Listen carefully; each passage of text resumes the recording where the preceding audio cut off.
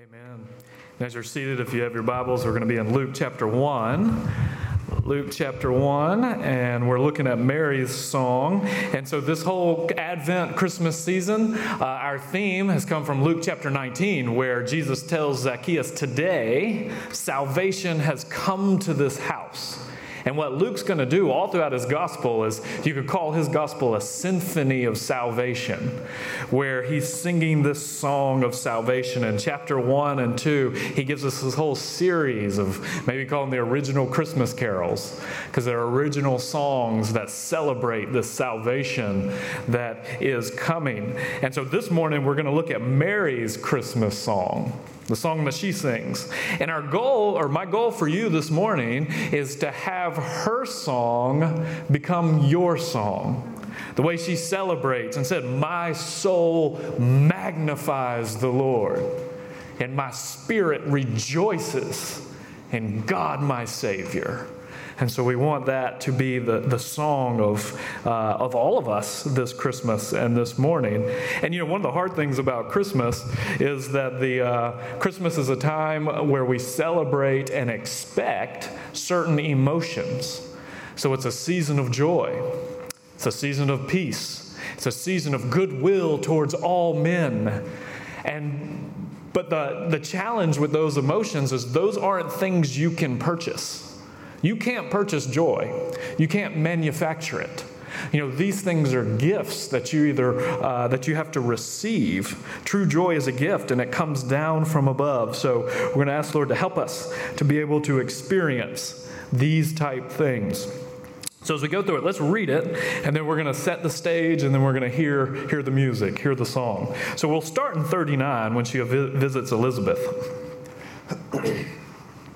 In those days, Mary arose and went with haste into the hill country to a town in Judah. And she entered the house of Zechariah and greeted Elizabeth. And when Elizabeth heard the greeting of Mary, the baby leaped in her womb, and Elizabeth was filled with the Holy Spirit. And she exclaimed with a loud cry, "Blessed are you among women, and blessed is the fruit of your womb. And why is this granted to me, that the mother of my Lord should come to me? For behold, when the sound of your greeting came to my ears, the baby in my womb leaped for joy. And blessed is she who believed that there would be a fulfillment of what was spoken to her from the Lord." And then Mary said, "My soul magnifies the Lord, and my spirit rejoices in God my Savior. For he has looked on the humble estate of his servant. For behold, from now on all generations will call me blessed. For he who is mighty has done great things for me, and holy is his name. And his mercy is for those who fear him from generation to generation. He has shown strength with his arm and has scattered the proud in the thoughts of their hearts. And he has brought down the mighty from their thrones and exalted those of humble estate. He has filled the hungry with good things, and the rich he has sent away empty. He has helped his servant Israel in remembrance of his mercy, as he spoke to our fathers, to Abraham, and to his offspring forever." And Mary remained with her about 3 months and then returned home. So let's set the scene, the setting for the song. So this story begins with a teenage girl making a pretty, we might say, ill-advised journey. So in those days, Mary arose as soon as she hears that she's pregnant and her aunt Elizabeth is pregnant. She goes down with haste, energy, purpose.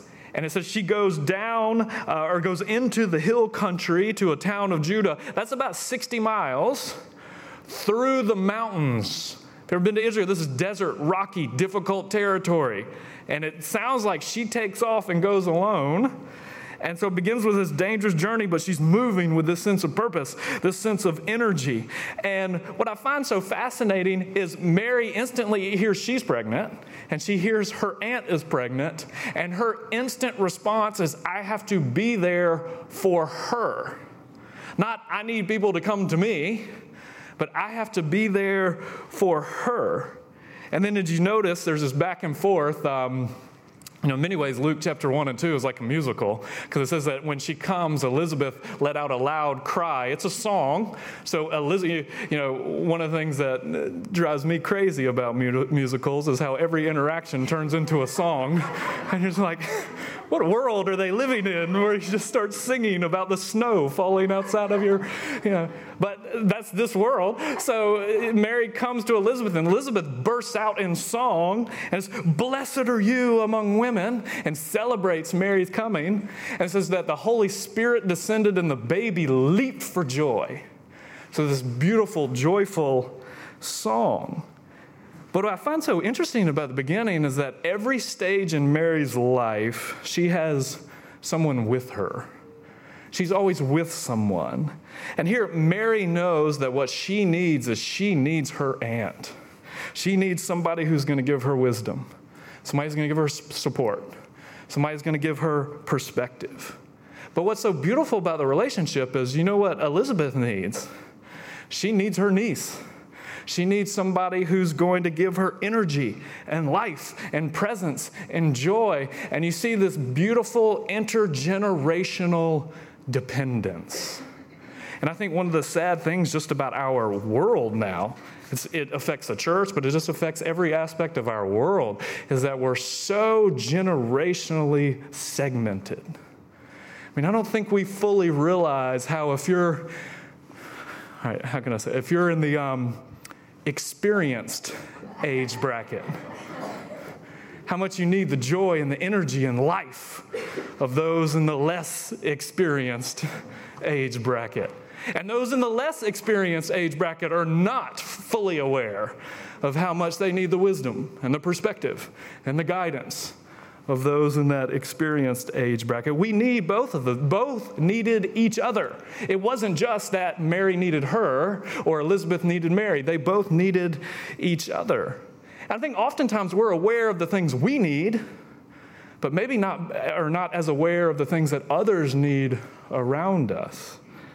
One Adam Grant, who's an organizational psychologist, talks about it. We can be in a world of givers or takers, and we live in a world of takers, where people are very aware of what they need from others, but often are not nearly as perceptive of what others need from them.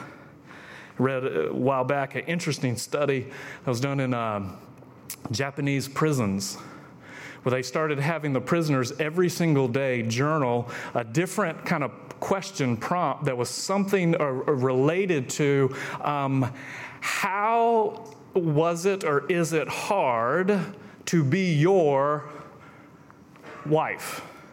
How is it hard to be your parent? How is it hard to be your boss? And what they were trying to do, and they actually found a pretty remarkable change, is just even having that perspective shift, because everyone in that context was well aware of the way they had been wronged, but were not nearly as aware of the way they had wronged others. And what I find fascinating is there's mutual dependence. They both need one another. And when Jesus comes, he creates this remarkable fellowship. So if you're a Mary, if you're in her stage of life, do you know how much you need Elizabeth's in your life? And if you're Elizabeth, are you aware of how much you need Mary's in your life? So they come together. And then notice the singer of the song. So Mary, we talked about last week who she was, but then she sings this song. And just recap, remember she's a teenager. She's very young. She's from a backwoods town in Israel. She's poor. But then her song that she sings, her song by every measure is a masterpiece. It's one of the great songs in all of Scripture. It's one of the great songs in kind of world history. And the beauty of it, it's built on the framework of Hannah's song in 1 Samuel 2. But then every line has echoes of different psalms woven into that framework of Hannah's song. So what she does, every single line is an echo of a psalm that she's taken snippets to and has woven together into this beautiful song. It's remarkable. And so you have this child who, since she doesn't have status, she doesn't have wealth, she doesn't have kind of formal academic education, but she's able to produce this just masterpiece. In fact, one of the things that aggravates me most, this is a soapbox I will not get on, but even in reading academic commentaries, often theologians will turn their, their snooty nose down on Mary and say, well, there's no way an uneducated teenager could have written something so beautiful, so sophisticated. I just wonder, when I was in college, I worked at the Benjamin Harvey Hills home, so it was the largest housing project in West Georgia, and be working tutoring with the kids. And I had to stick in the middle school area because anytime we got over about 7th grade math or spelling, I was out of my league. So I actually couldn't help anyone. And one of the students that I developed a relationship with, he was in middle school, and he couldn't read. And so had some, obviously, challenges in school, and would always kind of play this, oh, I'm so dumb, I can't do this, kind of defeatist card. So we were trying to get him to read. But what was amazing about this kid is he had every single word to every single Tupac song ever written memorized. And we used to play this game because I could throw out any 2 words from any song, and then he could just go. So I could say, Cali Love, and he'd be, to my true thug, picture me now, still down for that death row sound. And he could just roll with the song. And you could say anywhere, or I could say, baptized in eternal fire. And they go, Lord, I suffered through many years, shed so many tears, I've lost so many peers. And see, this music, he didn't just have every word memorized. This music was the soundtrack of his life. And it articulated for him how he viewed and saw and felt about the world.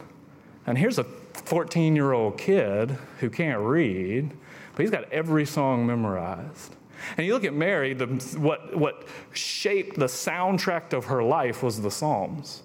She had them internalized and memorized, and they gave her words to understand her life and her world.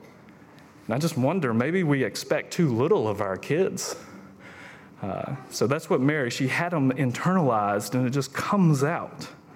All right, now let's hear her song. So the way it begins is a song where her spirit and soul is going to rejoice. It's going to magnify God, her Lord, and rejoice in God, my Savior.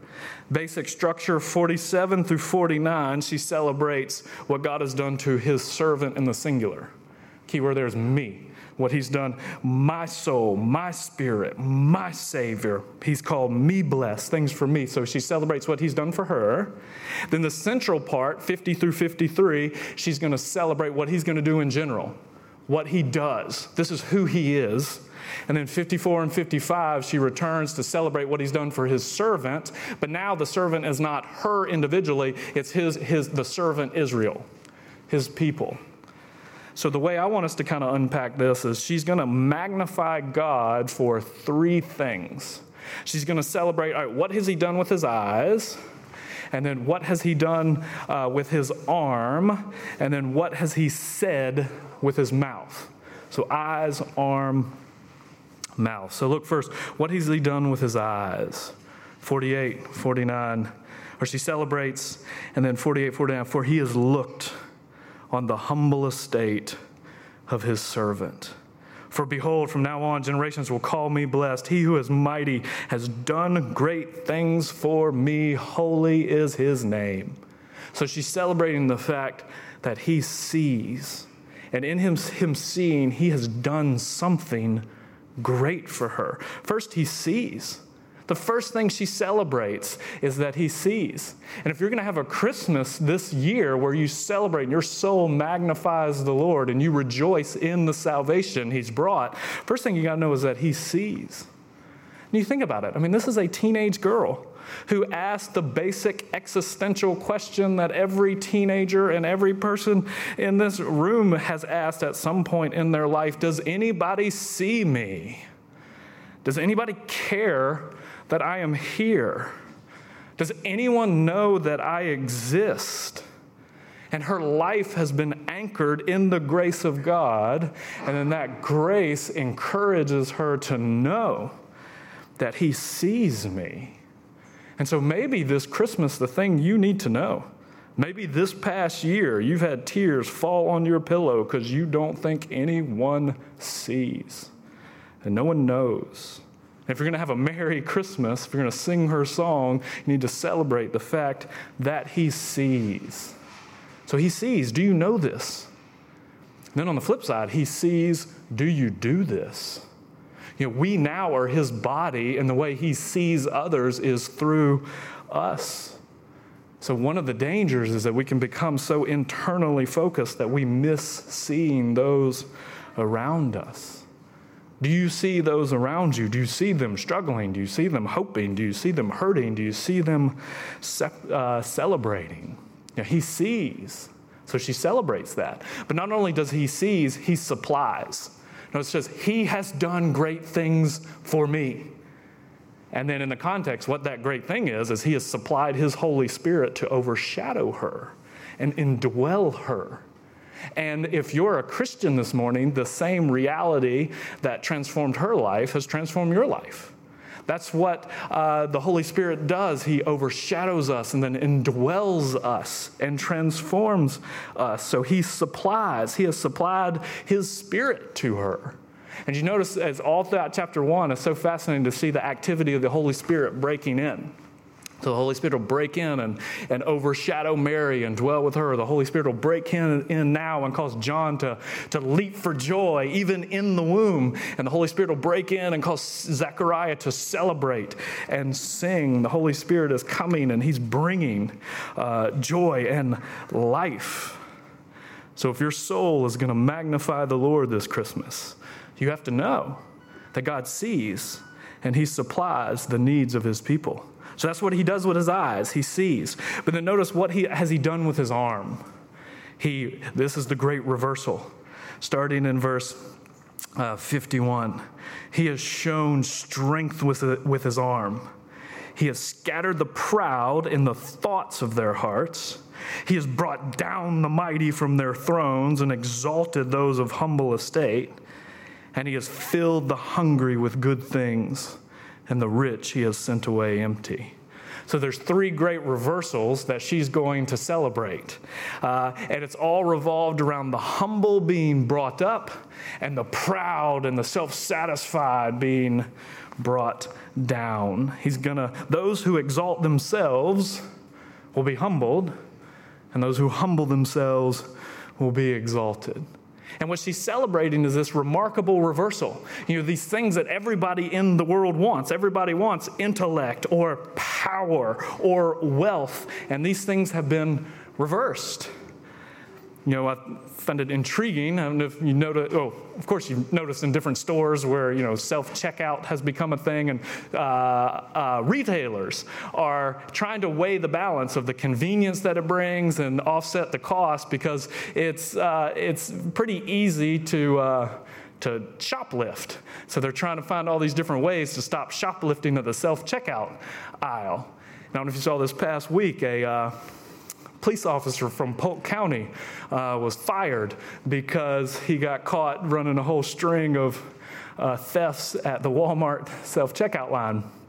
And one of the primary strategies is what you'll notice you go through now, you're using price tags aren't on the things. You're using barcodes from the boxes of things, so it can't shift them. But one of the primary strategies was to swap out price tags. So it happens most often like in the meat aisle. And so this happens at Publix. So people will take they'll try to peel the price tag off like the hot dogs and then stick it on the prime rib. And so we're getting ribeyes for $3.99. And so that's the strategy. You switch the price tags around. And do you realize we live in a world where Satan has gone through the world and he's switched all the price tags? So now we think these things that are so expensive and really worth having aren't. And the things that are expensive and are really worth having, we think they're cheap. C.S. Lewis says, there's things in your life right now that you utterly ignore and don't ever think about, but if you lost it, you would leverage everything you had to get it back. See, the price tags have been switched. And this is what Mary's celebrating. There's this great reversal where now all those who celebrate and they're so proud of their intellect, they've been brought down, and they're so proud of their power. They've been brought down. They're so proud of their wealth. They've been brought down. Verse 51, the pride of intellect. All these things that she's celebrating being reversed, all those things are God's good gift to us. So intellect, the mind, that's God's gift to you. Two of the greatest gifts you've been given is your brain and your Bible, and God wants you to use them. But what she's celebrating is people use their mind not to help, not to serve, not to enlighten, but to slash and to cut and to destroy. Power is a gift, but power is meant to use to serve and to build up instead of exploit. Wealth is a gift, but it's not meant to use for selfish, self-satisfied, self-centered things. And so she celebrates that line that he has filled the hungry with good things, and the rich he has sent away empty. Love this line from one of Augustine's sermons, the 4th century African bishop. And he says, "Who are the hungry here? I'll tell you. They're the humble. They're the needy. Who are the rich?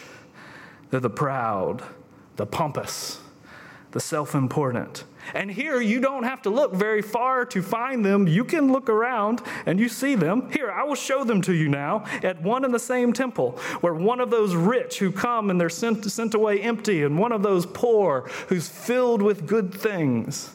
And then he quotes the parable that Jesus tells about the Pharisee and the tax collector who come to the temple. 2 men went up to the temple to pray.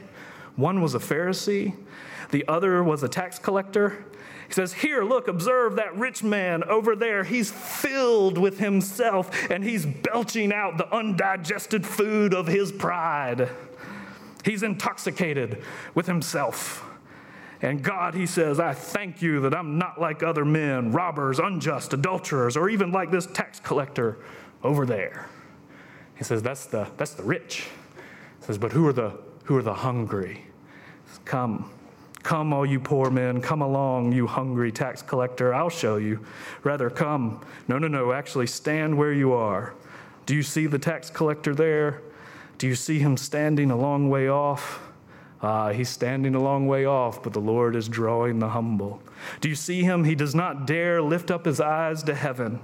Yet where he will not lift up his eyes, he has placed his heart, and he cries out for mercy. And he receives it and goes away full.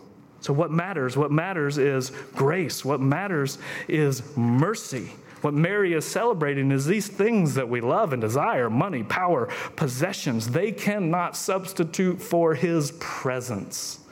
And he sees with his eyes, and he acts with his hands. And one of the things he does with his hands is he lifts up the humble.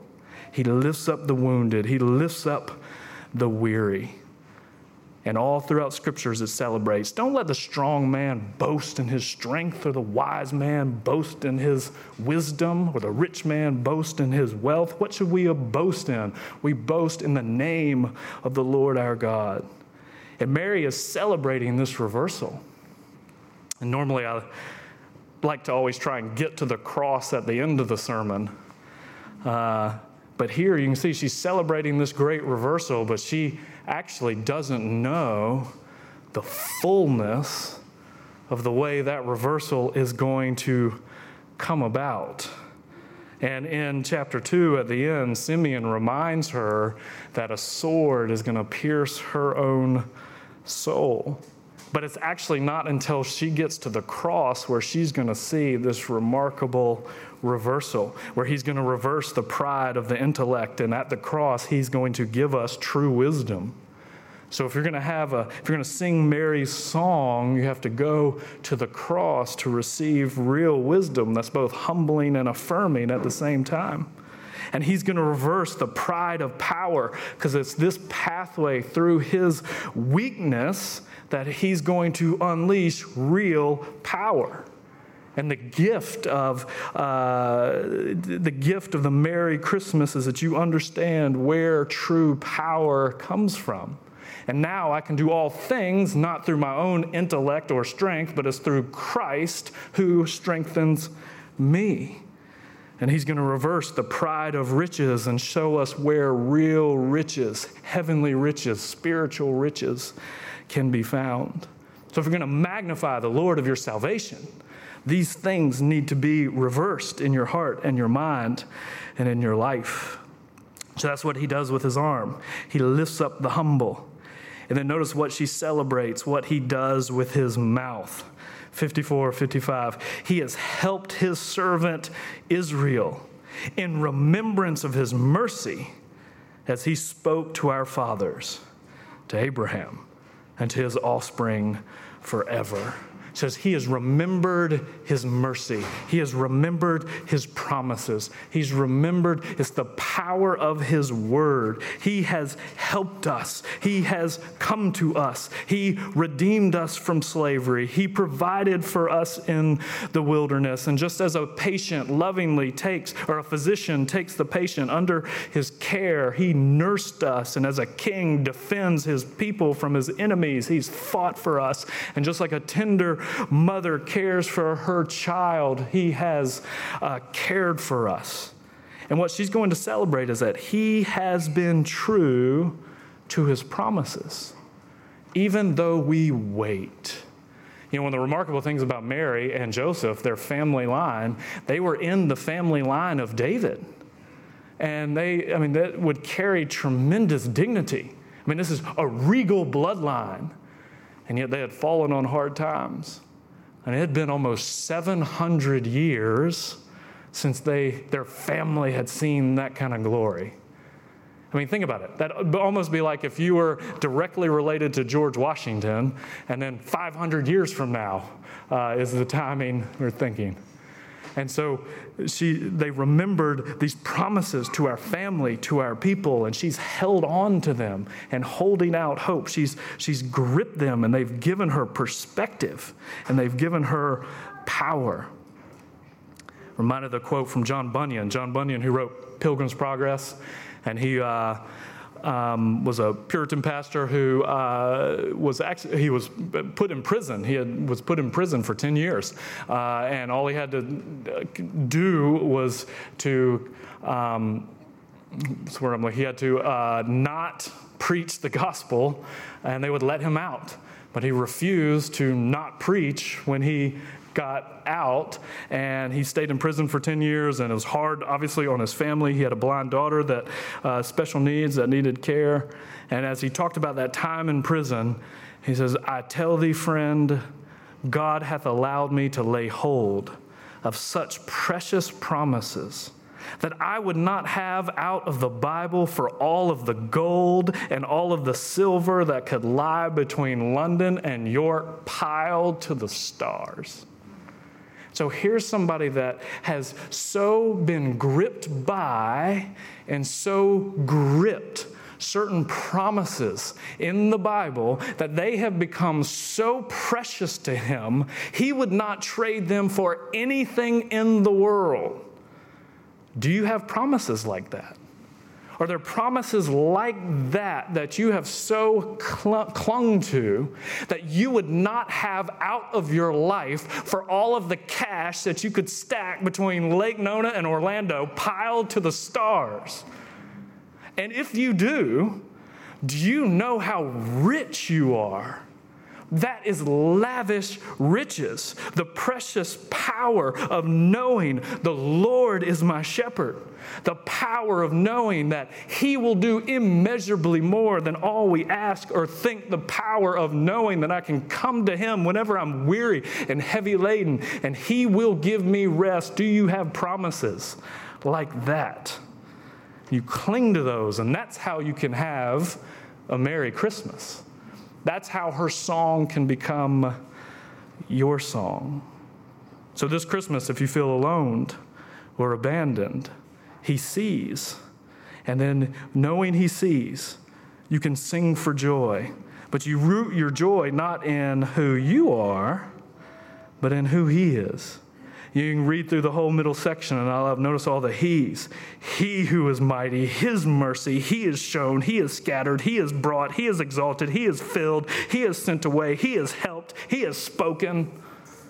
It's those he's that fuel our joy. So do you want to sing like this Christmas? Then ask him to help you get caught up in who he is. Let's pray. Lord, we praise you for your grace. We thank you for your mercy. We thank you for the gift that you see. So I pray if there's anyone here in this room this morning and they feel alone, they feel abandoned, they feel like no one notices, no one sees, pray that you would give them the gift of knowing that you see. Pray if there's anyone here who feels disoriented and are just